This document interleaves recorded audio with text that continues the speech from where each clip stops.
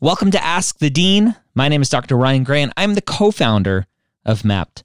I'm joined every week by Rachel Grubbs, the other co-founder of MAPT, who has 20 years experience in the pre-med and test prep world, and by Dr. Scott Wright, former executive director of TMD SAS and former director of admissions at UT Southwestern Medical School. Ask the Dean is a weekly Q&A we do live exclusively for our MAPT members, and this podcast is a recording of that session so that everyone can benefit from that knowledge. Let the knowledge flow. Hello. Welcome to Ask MAPT. We are here today with the advisors. Ryan is on a business trip, and Rachel is off rotation today, and so it's me and the other advisors here that I'll introduce in a minute. So I'm really excited to have the advisors running the show today. So that's awesomeness. If you don't know me or who I am, I'm Dr. Scott Wright and work as an advisor here at MAPT. Formerly Director of Admissions at UT Southwestern Medical School in Dallas, and I retired several years ago as the Executive Director at the Texas Medical and Dental Schools Application Service.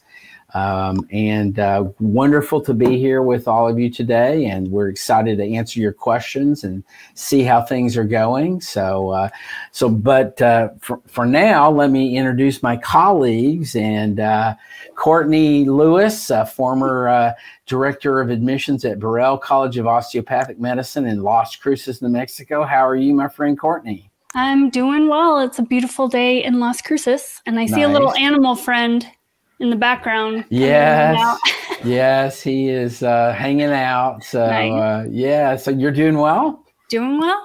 Yep. Good. You're back in Las Cruces from your trip to Seattle? Yes, we found a place to live in Seattle. So within the next couple of months, we're going to be moving back up there and kind of splitting our time. So I will miss the sunshine. We're going in the dreary winter of Seattle. Right. But it's an exciting move. I'm glad that we found a place that we like so well. Good. Thanks. And then my friend and colleague, Verenia Granum, how are you doing today? I'm doing great. Thank you. Yeah. I think I'm in the minority. I actually like kind of rainy days. Oh, really? I don't know if I can do it all the time, Courtney.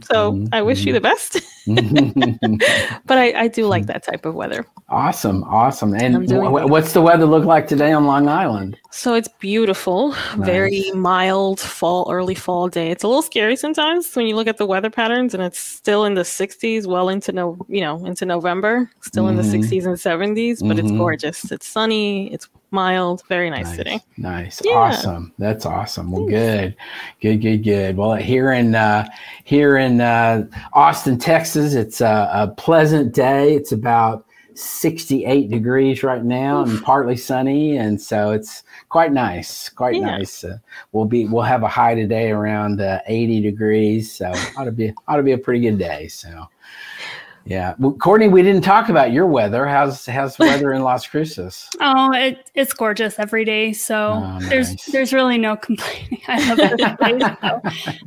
It's our high is 75. Our low is in the low 50s. So we get the nice crisp and cool mornings and evenings, and then a really nice day. Awesome. So we can wrap it up after this, right? I mean, right. We did the weather report. Right. We did the National Weather Report. Because we have Long Island, and soon we'll have Long Island. We'll have Austin, Texas, and Seattle, Washington. So we'll have really the whole country. Coast to coast. Yeah, absolutely. Yep. Oh, I think we'll have people in every time zone once I move to the Pacific time zone. So nice. Have good spread. Yep. Nice. We'll get started with some of your questions now, and we want to get to as many as possible today, and that's certainly always our goal. So we'll jump into a question. All right. So Jan says, do you recommend sending a letter of intent post-interview? This is a very common question, Courtney. I think one that we often hear and one that is on the minds of students. What is your feeling about letters of intent after they interview? Yeah, very common. And what we always say, at least to preface this, is reach out to the school. Usually they will let you know if they accept a letter of intent or update letters or want to be contacted post-interview. That's always the best rule of thumb, is to see. They can tell you if it's going to end up in your file, if people are going to see it, if you can reach out to your interviewers directly, or if it's just going to be uploaded and never seen and never read, or if they don't want that type of letter for your file. So reach out to the school. Very common for the schools to get this question. It's not a bad thing to do. But if they do have strong feelings or a rule one way or the other, it's best to follow those. Mm-hmm. Yeah, absolutely. Absolutely. Yeah. Completely agree with that. All right. Good question, Jan. Yeah, Brinia, did you have a comment? I was just going to add to that as well. Like, if you're going to send a letter of intent, just to keep it brief. You don't want to kind of go on and on about how they're your favorite school and all of that. Just short, succinct, emphasize what about the school, what specific things about the school you really are excited about, and just keep it brief. Yeah. Good point. Good point. I've seen too many letters in the past where they went on and on and on, and went into excruciating detail about things that I didn't really need to hear or that I already knew. So yeah, good point. Too long, didn't read. Yeah, right. Unfortunately. Perfect. Yeah. That's right. Good. Honesty here. Yep. All right, JB. Hey, JB. Is it bad to tie in a clinical activity section experience into medicine? What if an interaction with a patient reassured me of the positive relationships I want to foster as a physician? This is a great question. Verinia, what are your thoughts about, in your activity section, adding, tying it into medicine or whatever, depending on what the activity was, and talking about that. What are your thoughts here? Sure. So yeah, this is a great question. Definitely if it's a patient interaction or an experience in kind of a clinical setting or something where you are working directly with patients, you definitely want to talk about that. Talk about the impact you had or the impact the experience had on you. That's exactly what medical schools want to know, right? What was the interaction? What insights did you get from that experience? How did it make you kind of view medicine? However, not all experiences are going to be patient related, right? So not everything has to tie into medicine. So for instance, if you're tutoring students, you don't have to make a comparison that your students are like patients or patients are like students. You don't have to force that narrative about, everything sort of tying into medicine. If it's just strictly, you helped out high school students, tutoring them for, whatever subject it was, talk about that. Talk about the impact of just helping someone else and teaching them and what that was like. You don't have to force a connection to medicine there. But yeah, definitely clinical activities reflect on that. Why was that experience important to you? Yeah. One of the things I like to always talk about, particularly with regard to activities, and especially and most notably when they are a clinical activity, is the idea of journaling after your activity, after your day. Make some notes, get back home maybe that night before you go to bed, 15 minutes, write out some stuff, what happened today. It could be positive, could be negative, whatever, just, whatever your thoughts are. This can be very helpful when you're writing your personal statement. This can be very helpful when you're developing, preparing for your interviews, to just remind yourself of these types of things. And I always emphasize asking yourself two questions when you're thinking about an activity that you had during the day. Number one, what did I learn about medicine today? And number two, what did I learn about myself today? What were those two? What are those two answers to the questions? What did I learn about medicine, and what did I learn about myself? And kind of keep that as a little bit of a context for kind of writing your thoughts out about what happened that day. If only there was somewhere where students could actually keep that information, Dr. Wright. Right. Where they could journal. Tell me more about that, Verinia. Well, perhaps you've heard of something called Mapped App. Yes. So as you all probably know, Mapped App is our software for pre-med students to track their activities, their experiences, like all the different components of your application. Enter in your courses, you can see your GPA trends. Really wonderful resource. We highly encourage you to check it out. You can get a free trial at map.com. And actually, there is a complete free level of it. Always free. Always free on map.com. And then if you're interested in potentially chatting with one of us about your progress, you can always look into the pro version of it as well. Yeah, good point. Little shameless plug there. Yeah, right. Good point. Ryan and Rachel will be very happy with you today. Awesome. Yeah, right. Good. So how about another question? So Aline the Bean. Hello, Ms. Bean. Hello to you. What are some questions one should reflect on if they're considering quitting pre-med? Oh, this is a great question. I've never heard this question before. Yeah, this is a fantastic question. Verinia, I mean, you probably in your experience has dealt with a lot of students who were questioning, who were wondering, what should I do? Is it time to quit? Whatever. Tell me your thoughts about this. Sure. And it ranged from first bio or chem exam to I've been doing this for too long, I'm ready to quit. So the range of emotions behind this can vary. The first thing you want to ask yourself, Aline, or at least the first thing you want to tell yourself is this: it's okay to feel this way. It's okay. It's not unusual. You're not the first pre-med who's considered quitting. But what you want to ask yourself and want to reflect on is, what drew me to medicine in the first place? What am I passionate about with regard to being a physician and being around patients? What drew me to that, first of all? And what else is going on right now that's kind of pushing me in the opposite direction? Is it my classes are too hard? Is it I'm just overwhelmed with all the amount of things I need to keep track of? Is it family that's pushing you in the opposite direction? They're telling you it's going to take too long. It's too expensive, right?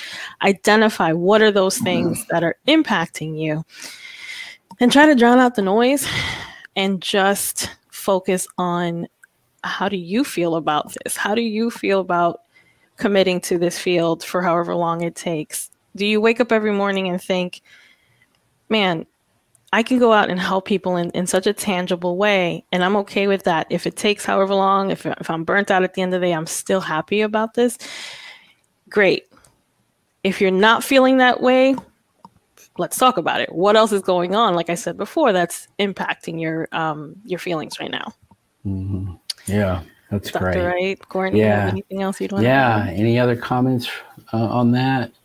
No, I do want to just, I guess, plug in the opposite direction. Sometimes you start down a path and you're really honest and self-aware, and the path takes you somewhere else. So if after you have considered all of these things and have weighed everything and it's not working out, it's okay to kind of pivot your course to what's best for you and your future. It's not, necessarily quitting or giving up if that's the right move for your course. So it is okay. But if it is about just, trying to rush things or external factors and or feeling overwhelmed and not having a lot of mentorship, that can be, you can get help for that. And we're always here for that type of stuff. That's why we all joined. But it is okay to pivot if that's, there's lots of ways to help people. There's lots of really amazing career paths that you can take that kind of branch off from medicine and still have something to do with it. So stay to the course if that's what ultimately you want to do and what's right. But it is okay to pivot. I just want to kind of add that in because I know people start feeling really bad or guilty if they've made it a certain distance or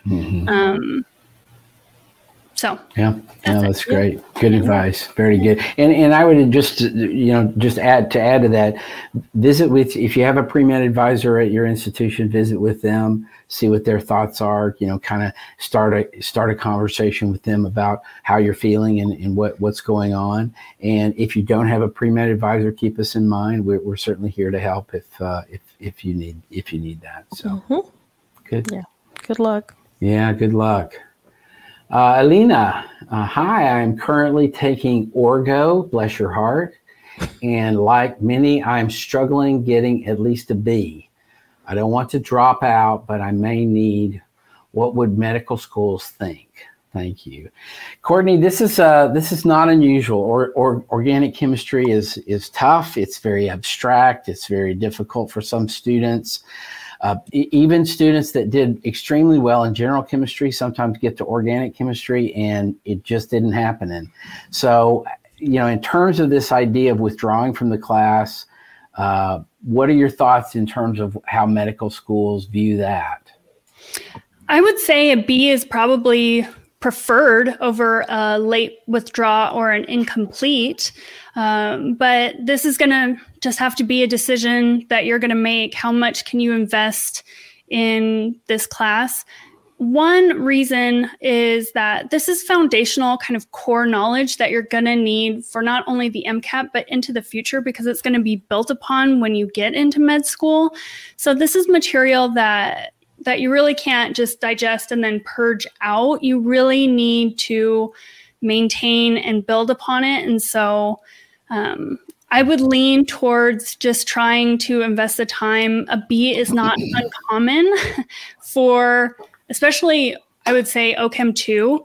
I've seen many a B in my day, and that does not mean that you didn't understand the material. There's a wide range of how grades are given at different institutions, and we're aware that there is a bit of variation. So there is some latitude there of weighing these types of things. So I guess that would be my initial gut feeling on that one, based on all of the stuff that I've seen. Yeah, absolutely. Yeah, and it strikes me that B, Elena, does not equal bad. Mm-hmm. B is not a bad grade, and I agree with that. Now, Courtney, I guess the question here in my mind is, if it appears that a C is likely, what are your thoughts then on that? That's tough to say. I'd like to know how many credit hours are going to also be affected in this. Is it you're taking 1 or 2 classes and then you're getting a C and you don't have a really full science heavy load? Because that would be cause for concern if I'm weighing everything. But if you have 5 or 6 classes, a C is kind of imminent, and you're just having to balance your schedule. I would give a little bit, or I would have seen that maybe in a slightly different light. So it's really putting it in context of the rest of the academic record and what's going on that semester. Mm-hmm. Yeah, that's a good point. That's a good point. I think, Elena, good luck. I hope it turns out to be a positive experience for you. Obviously, one of the things that I really talk a lot about is reflection, and reflecting, just as Verinia sort of went through with all this. Reflect on what's really going on here, and why are you struggling in the course, and try to understand that better. If you do make a C, it doesn't mean everything is lost and you just need to think of something else to do. It does not mean that. It means there needs to be some reflection. There needs to be some understanding of kind of what went on. But you can still make it happen. And so just, good luck to you. Hope it turns out okay. Yeah. And an academic record does not have to be straight A's every semester, every class. Right. We understand that B's are going to be kind of mixed in there. It's, I feel bad for the people that kind of stress themselves out to the point of thinking, a B, it's going to be the end of the world. It's not. And so it's okay. Do your best. This could be a good opportunity, if you want to go into your professor's office hours to start building that rapport, asking for help, kind of utilizing resources that may be out there. It could be a good opportunity to really buckle down and get some FaceTime potentially, because you're going to need a letter of recommendation. And if you're in there talking to the person, seeking to understand, looking for help, and going to class and everything, that would be good too. So there may be a way to salvage it. And if not, then do what you need to do. And, it sounds like the rest of your academic performance is probably fairly strong up to this point. And so it's okay if something does need to go. We're going to look at things cumulatively. And, we've seen all kinds of trends, anything and everything. 1B is definitely not going to be a deal breaker. Yeah. Good. I completely agree with that. Great. Thank you. Yeah. All right. Another question. Anita. Hello. I'm currently a junior and a scribe in the emergency department. I have volunteer hours, but no research experience. Would medical schools look at me differently without research? This is a common question. One that we answer a lot. And what I would just say to this is, you do not have to have research. There is a very small number of medical schools in the country that do require research, but it's a very small number, and they're research intensive institutions that have that as part of what they're looking for. But generally speaking, most medical schools do not need research. And I will give you an example of out of my own experience as director of admissions at a research intensive institution, UT Southwestern in Dallas. We did not require research. And I would say in my feeling and in my recollections, about half of our class would have research at some level or another, sometimes extensive, and about half of our class would really not have much research at all, if any. And so it was not something, if you had it, we would want to, delve into it and understand kind of what you learned out of it. If you don't have it, I wouldn't worry about it. So I don't think that you have to have research hours. I think it's much more important to have clinical hours. It's much more important to understand what those clinical hours were all about, what that meant, and what you learned from those hours, and then and be able to talk about that in your application as well as in an interview setting. So I do not think, in a short way to answer your question, would medical schools look at me differently without research? No, not necessarily. Courtney, you agree with that? Absolutely. Yeah. 100%. Yeah, and I would add too that a lot of students think it has to be clinical or lab-based research. That's not always necessarily true. If you have experience in some of your social science classes where you're conducting research, it's not the same as in the lab per se, but it's still research experience in the sense that you explored a topic. So that's not, if you have that experience, don't discount that. But as Dr. Wright was just saying, and as Courtney just agreed to, it's good if you have it, but it's not required. Yeah. Don't worry about it. Yeah, and keep in mind that as Renia said, regardless of what kind of research you're doing, the key to research is learning how to ask questions and investigate how to answer those questions. That's what it's all about. And so if you get that kind of level of experience, that's great. But don't lament if you don't have any research, or if you're just not interested in research, then don't do it. Don't do it to just check off a box. Yeah. No. Yeah.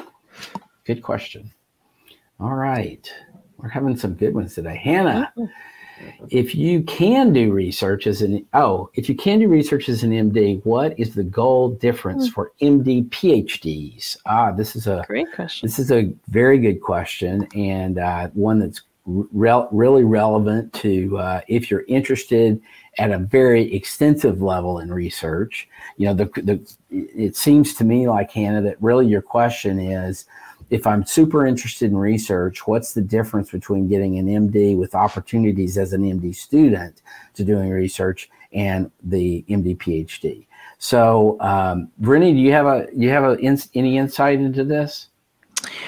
The way I see the MD PhD is, as you said, for individuals who are really interested in continuing almost more of an academic career, not necessarily working directly all the time with patients.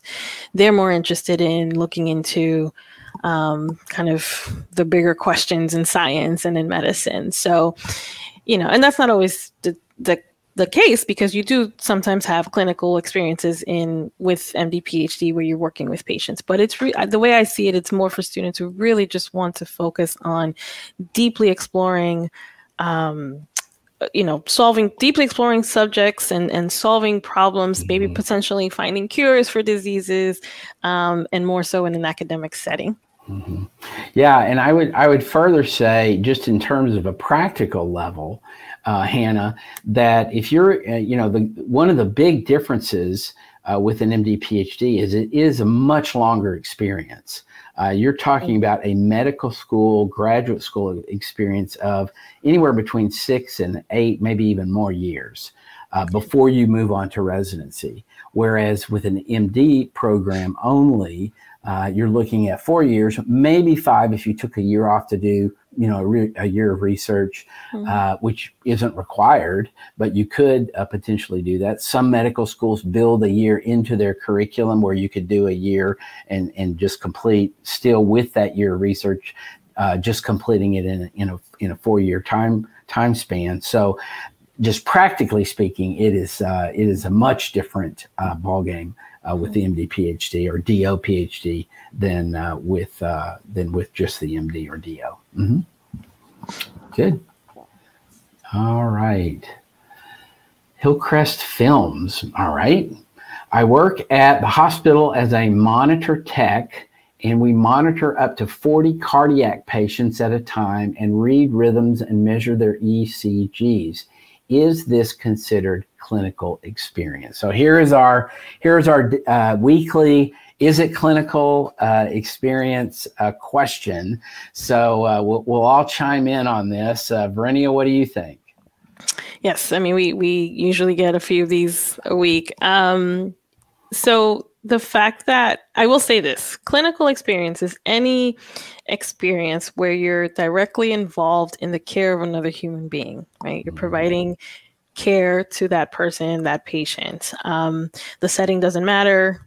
So yes, in this case, this individual works in a hospital, but they could also be working in a hospital registering patients, right? It's not necessarily where you're working directly with patients. So this experience, it sounds like, where you're monitoring individuals, you're checking on their cardiac rhythms and measuring their ECGs, sounds to me like clinical experience. But I would just like to remind everyone listening and watching that it's not always about the setting, right? It's more so, what are you doing with the patient? Are you in some way directly involved in caring for them, caring for their health and taking care of their health needs? Yep. Very good. Courtney, what are your thoughts? Boy, this is right on the border, isn't it? It's just kind of broaching the gray area. I would agree with Verenia. I would say I would lean towards this, probably counting towards clinical experience. The only question I guess I would have for follow-up is, are you removed from the patient, just kind of sitting in a room at a computer screen, just kind of monitoring, and you never actually interface? But even then, I think because you're actively monitoring what's going on in the hospital setting for a patient that is there, I lean towards this probably counting. Yeah, I agree. Yeah. I think it's definitely little on the gray area, but I certainly think it's the likelihood is it's clinical, and always whatever your name is. I'm sure your name is not Hillcrest Films, but whatever your name is, then I absolutely think that you can make a contention in your application for this being clinical. It is a self-reported, self-evaluative kind of thing. And you can certainly, I could easily see making this case for it being clinical. And as long as you have a good, response to an interviewer, for example, that might say, why did you consider this to be clinical experience? Then, as long as you have a good response to that, then I think you're good to go. All right, another question. Try Hard Ninja. Oh, yeah. I have an interview Monday. Congratulations. That's awesome. I'm finding it a little difficult to prepare an answer for why medicine to be under 2 minutes in length. Can I bring up a story I used in my personal statement? What are your thoughts about this, Verinia? What do you think here? Yeah. So first of all, congratulations. I'm getting an interview. The why medicine in under 2 minutes. So there isn't necessarily a timer for these things, right? You can answer the question and you want to be succinct, of course, because I don't know how long this interview will be. If it's a 15-20 minute interview, usually it's about a half-hour interview. Mm-hmm. You do want to be succinct, but there's no timer. It's as long as it needs to be for you to get your point across. Mm-hmm. Having said that, though, you don't want to go on and on and on either for 5-7 minutes. Mm-hmm. So you want to be succinct, but don't think of it as I have to time this to under 2 minutes, mm-hmm. right? Tell your story. Absolutely, you can bring up a story used in your personal statement. Many times applicants think, well, I already spoke about it in my personal statement. I have to talk about something different now. You spoke about it in your personal statement. If it's, a part of why you're there and why medicine, of course, you're going to talk about that there. I would just encourage you to practice summarizing it in a way that if it helps you to be, to time yourself maybe 2 to 3 minutes, that's fine. But it should just be for as long as you need it to be to tell them your mm-hmm. why medicine. Mm-hmm. Yeah, absolutely. And, one thing that occurs to me, and I don't know, Try Hard Ninja, if this will resonate with you or not, but 2 minutes is a long time mm-hmm. in an interview. I would say most interview question responses are going to be well under 2 mm-hmm. minutes. And so, it concerns me a little bit that you're saying you're finding it difficult to answer this question in under 2 minutes. If that's the case, it may not seem to you at this point to be a long time, but 2 minutes is a long time. I think most questions, you can pretty much have a pretty clear and good response in, 30, 45 seconds, maybe even a minute is pretty good response. Courtney, you agree with that? Yeah, I agree. Having sat in these, so I don't know. Maybe identify the key points that you want to get across, because what you don't want to do is kind of verbatim reread your personal statement, even though it's asking the same thing. You do want it to be a lot more conversational and maybe give some context. So identify the things that are going to be high yield, most valuable, that you really want to get across, and then just focus on those, and that will probably help you be a bit more succinct. You don't have to fit everything into this answer. They're going to ask you other questions. You're going to have an opportunity likely to talk about any number of different things. And so really identify what it is that drives you to the why medicine. And if it's something that you talked about in your personal statement, that's totally fine. Just don't verbatim repeat it. But you can definitely still bring it up and try recording mm-hmm. yourself. Use your phone, mm-hmm. record your response, and then sit and watch it back, as cringy as that may seem. Sometimes it's helpful, to hear, does it sound rambly to you? If, are you actually getting to the 1 minute, 2 minute mark? Mm-hmm. Are there things that you could kind of be a little bit more succinct on, or, kind of remove if they're not really in line with the specific question? So that may be the best bet if you're trying to work out how to answer that question, is to record yourself and be able to rewatch that. Yeah. Good. That's great. Great response. Good. All right. Another question. Tiffany, hey, thank you all for doing this today. Well, you're very welcome. We love it. I was wondering if you have any tips for answering what makes you unique type questions in the interview. Yeah, this is a great, really a great question. And I think that, uniqueness is based on your unique experiences and your unique character. And so what I would say is, the thing I think that when you boil it all down, what makes you unique is the meaning that you create from the experiences that you've had. The experiences themselves may not be unique. You're going to do clinical hours. Tons of people are going to do clinical hours. Maybe you do research. Tons of people are going to do research. You have done X, Y, and Z. There are lots of other applicants who have done X, Y, and Z. It's not the activity. It is the meaning that you generate from the activity. And so when in my view, when you're answering a question about what makes you unique, is you're talking about what you've learned and what you know based on these experiences that you've had. I think that is what makes us unique as individuals. The lesson that I get out of doing an activity may be very different from the lesson that you get from doing an activity. And so I would say that is, one thing that really does make us unique is the things that we glean from our activities. So just kind of keep that in mind when you're moving forward with a question like that, particularly in an interview setting, and just talk about, the lessons. And you could say, that's a great question to the interviewer, and say, and what I would like to do in response to that is tell you a story of an experience that I had. And then what I learned out of that experience, which is indeed what makes me unique. So that hopefully that's helpful, Tiffany. But just kind of think about that.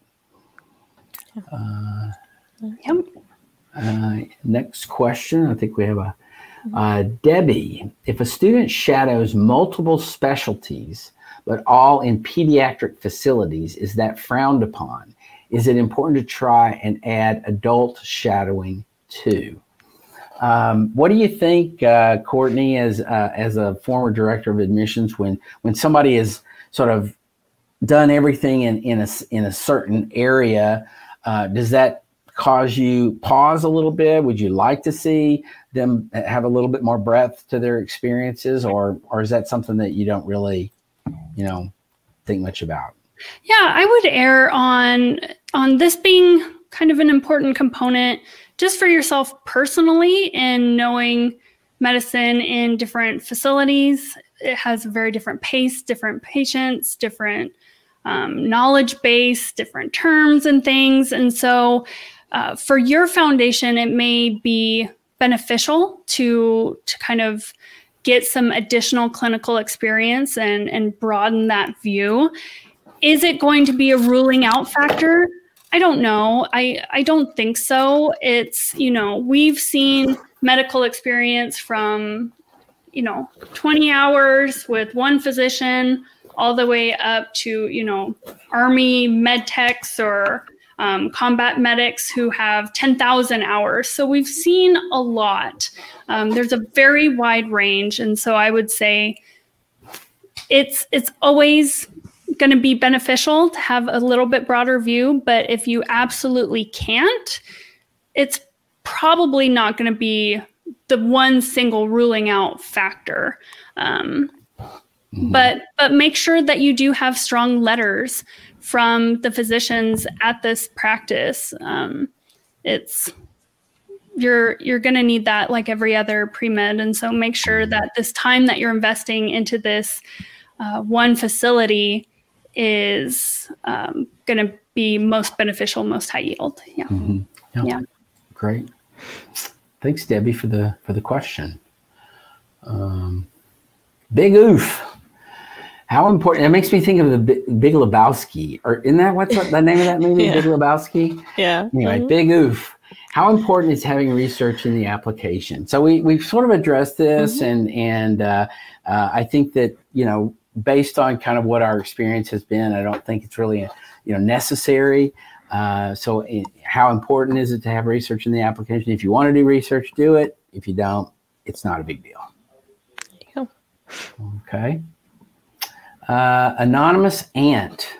Okay, so hard to fit questions in 200 characters. Multiple post question incoming. Oh, here we go. A little heads up. Yeah, right. I have just over 100 hours of clinical volunteering in a child life position. May not be considered clinical. It could, depending on what you're doing. But much of my exposure to desire to enter medicine has come from my own experiences with MDs and shadowing. Must I scribe MA to get more, quote, true clinical hours? Okay, so what we have here is 100 hours of clinical volunteering in a child life position. Mm-hmm. I don't know completely what that means, child life position. Probably would need more information about that. She says most of my, or he, I don't know, much of my exposure to a desire to enter medicine has come from my own experiences with MDs. So as a patient, I'm guessing, and shadowing. Must I scribe MA to get more true clinical hours? What do you think, Courtney, about this? Well, if there's shadowing mixed into that, if there's a decent number of hours in that, then I would say no.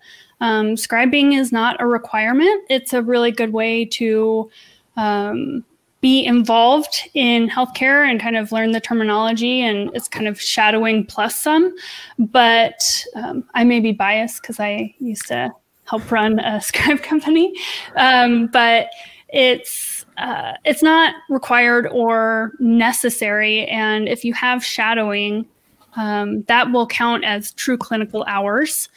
But if you need to have additional hours, if those are few and far between, and you need to kind of build that foundation like we were talking about, it can be in shadowing still over time. It doesn't have to be that you have to seek a job as an MA or a scribe to be able to fulfill that. Mm-hmm. Mm-hmm. Yeah, and I would just add to that one of the things that you want to consider is if the lion's share of your interest in medicine and your contact with medicine is as a patient, then that concerns me a little bit, because that experience is going to be very different because you're in the middle of it. You're emotionally in the middle of it, and you're not viewing it sort of objectively.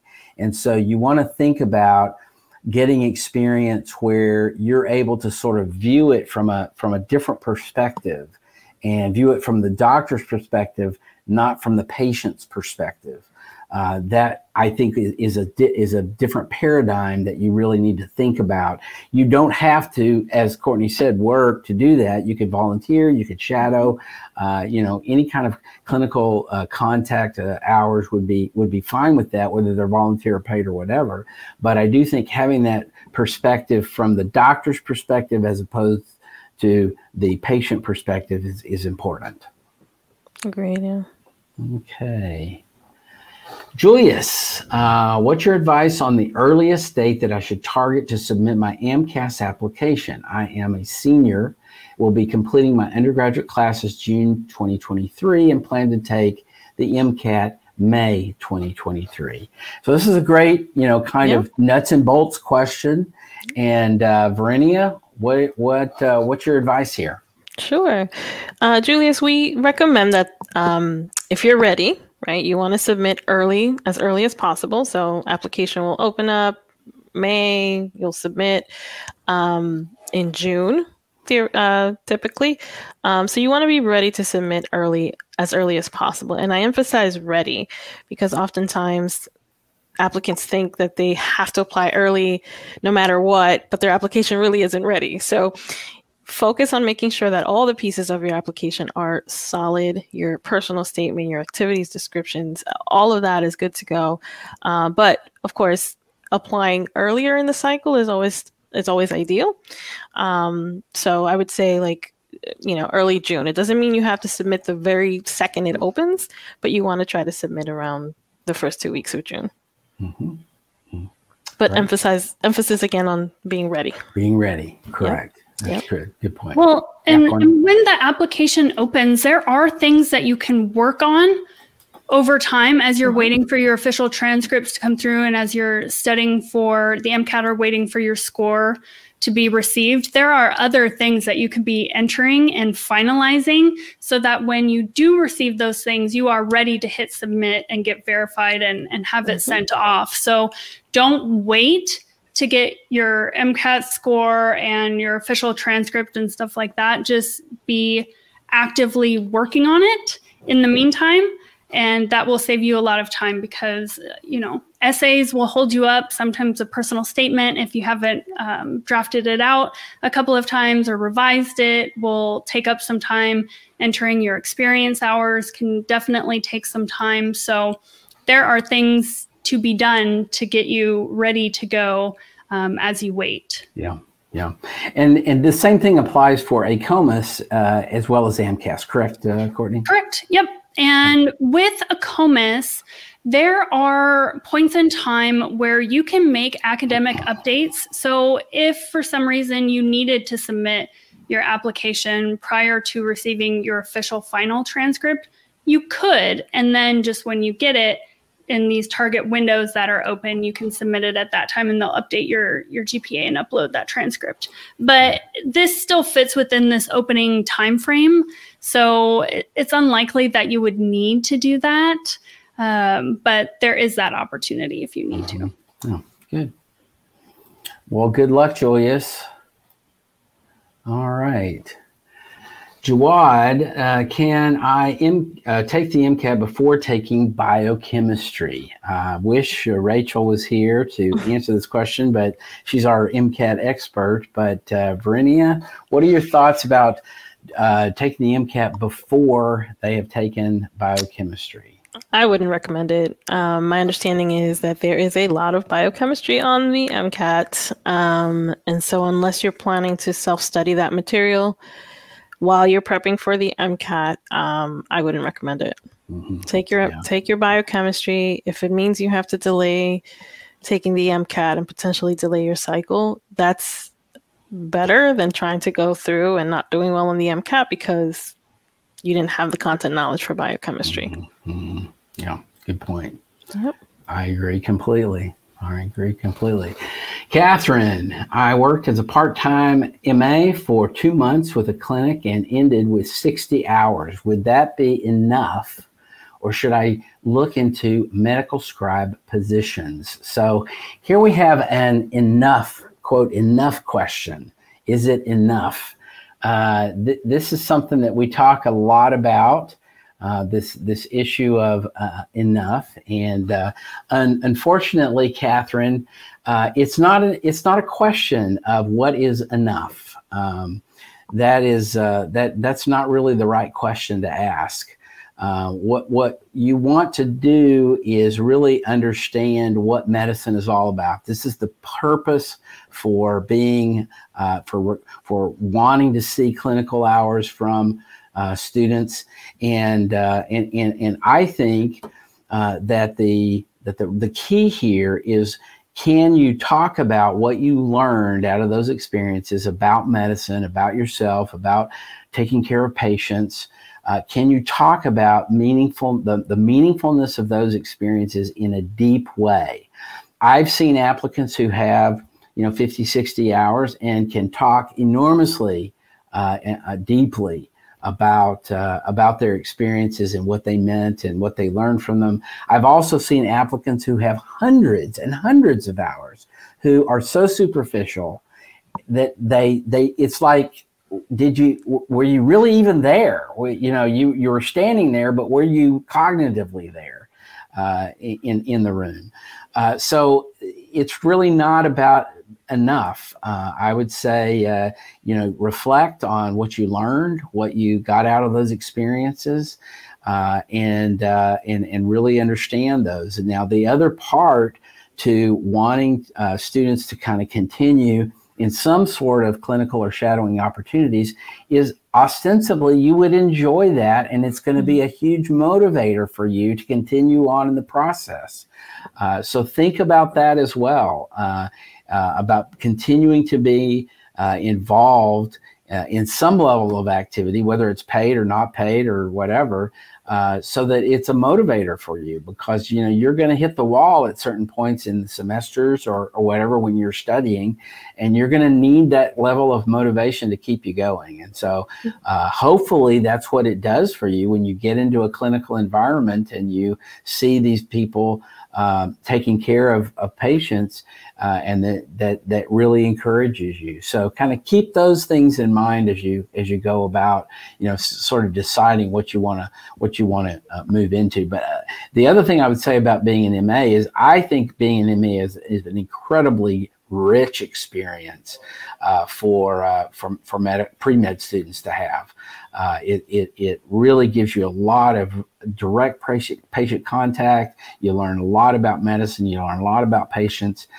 Not to take away from scribing positions, I think they're wonderful, but they sometimes scribes is very passive, whereas MA is very active. So scribing, it just kind of depends on the setting and the caregiver you're working with. Mm-hmm. But often, MAs are almost always very active in terms of their patient contact and stuff. Yep. All right, good. Julia, is getting a physician letter of recommendation a soft requirement for AMCAS? Most schools don't require it, but I have heard it's part of the hidden curriculum. Whoa. So, Courtney, what are your thoughts about the hidden curriculum or the hidden requirements for a medical school? Do they exist or not? Maybe at some institutions, but if we leave it open, the purpose for leaving it open is to allow you a little bit of latitude to be able to submit strong letters of recommendation. Is a physician letter likely preferred? Probably. If you think about it, you are seeking to go to medical school to become a physician who will be your mentor, your teachers, your peers in the future. And so having a recommendation from a physician, I would say, is a strong way to go, whether MD or DO. Mm-hmm. Can you get other supervisor letters of recommendation that are clinical based? Yes, we leave that requirement open. You are definitely allowed to submit that. And if you feel like you have a really strong letter from somebody, definitely include it. But think about the purpose of the clinical letter, and having one from a physician is usually a good thing. But I don't know if I would consider it a hidden curriculum. I think when applying to med school, it just kind of naturally fits in that. But I know during COVID, that kind of changed things up. That was certainly something. I was on a council of admissions directors for national. I got to sit in on a lot of leadership meetings for that. And I know that this was something that, at least on the DO side, was heavily discussed, because a lot of us were still requiring a physician letter as opposed to AMCAS that left it to just clinical open interpretation. And a lot of us shifted to that, knowing that it was harder to obtain clinical physician letters at that time. But I think if you can get one, it probably wouldn't hurt. Usually you don't have to submit bare minimum letters. You can include an additional one if you do have one that's clinical based and a physician, but you feel like one is going to be additionally strong, you can add that. So there's different routes to take, but I don't think it's hidden, but it's beneficial, I would say, if you can get a strong letter from a physician. Yeah, sure. Good. All right. I think we have time for maybe a couple more questions before the end of the hour. Okay. Hecropabel. I guess I'm pronouncing that. Hecropabel whatever. How will a possible removal of affirmative action affect medical school admissions, assuming the Supreme Court rules to overturn it? Well, this is a good, relevant question, and I think something that students often are, particularly right now with the Supreme Court's new cycle this year, and affirmative action cases being on the docket. Certainly something that would come up, and so the first thing I would say in response to this question is not all schools use affirmative action. Even though it's allowable under the Constitution, so says the Supreme Court, there are state requirements in some states that say they will not allow it. There are states where affirmative action is not practiced in the entire state at public institutions. And there are some schools, even within states that do allow it, that do not use affirmative action already. So it's going to be a bit of a mixed bag even now with regard to affirmative action. And when we talk about affirmative action, what we're really talking about is a race-based program that identifies the benefits of including a diverse class based on race or ethnicity in terms of what they're going to be looking at relative to gaining admissions to medical school. Now, I guess my question, Courtney, to you is, at Burrell, did Burrell or does Burrell have use affirmative action, or is it a race blind process? So we have that information in the application, but I would say that it's a protected anti-discrimination section or category. Mm-hmm. So this is not something that we're going to use to rule in or out. We're looking at the content and the cumulative information that's contained within an application. So I'm in alignment with you. I think schools understand that it's healthy to have a diverse population and be producing a culturally and racially diverse cohort. So I'm not sure how much this will affect in an identifiable way, but maybe shedding some light on it is always a good thing. It's always good for us to have time to reflect on our own kind of screening process and ways that we're evaluating and any implicit bias. I think a lot of our schools do implicit bias training a lot of the time for our screeners, our admission committees, our interviewers. And so I'm not sure if we're going to see any identifiable change, because this is an area I think we're all kind of hyper aware of and trying to make sure that we proceed thoughtfully and respectfully in that way. Yeah, absolutely. Completely agree with that. All right, one more question and then that'll close us out. Sounds good. Now let's see. We have one more question. Sam, you're getting the last word here, buddy. Or I don't know if you are getting the last word, Sam, whoever you are. How important would you consider research medical school? How important would you consider research medical school? I have worked as a scribe for 3 years, participated in only one research from the same hospital. Would you recommend taking more research? Here we go again. Yep. Another research question. Verinia, you get the last word. What says you? Oh, I think you're muted. Sorry. Yep, I'm back. So Sam, it's not as important as having actual patient care experiences. Clinical experiences will always trump research experience. It sounds like you, as a scribe, you have probably worked around patients before. So that's what's more important than research. Having said that, if you enjoy doing it, great.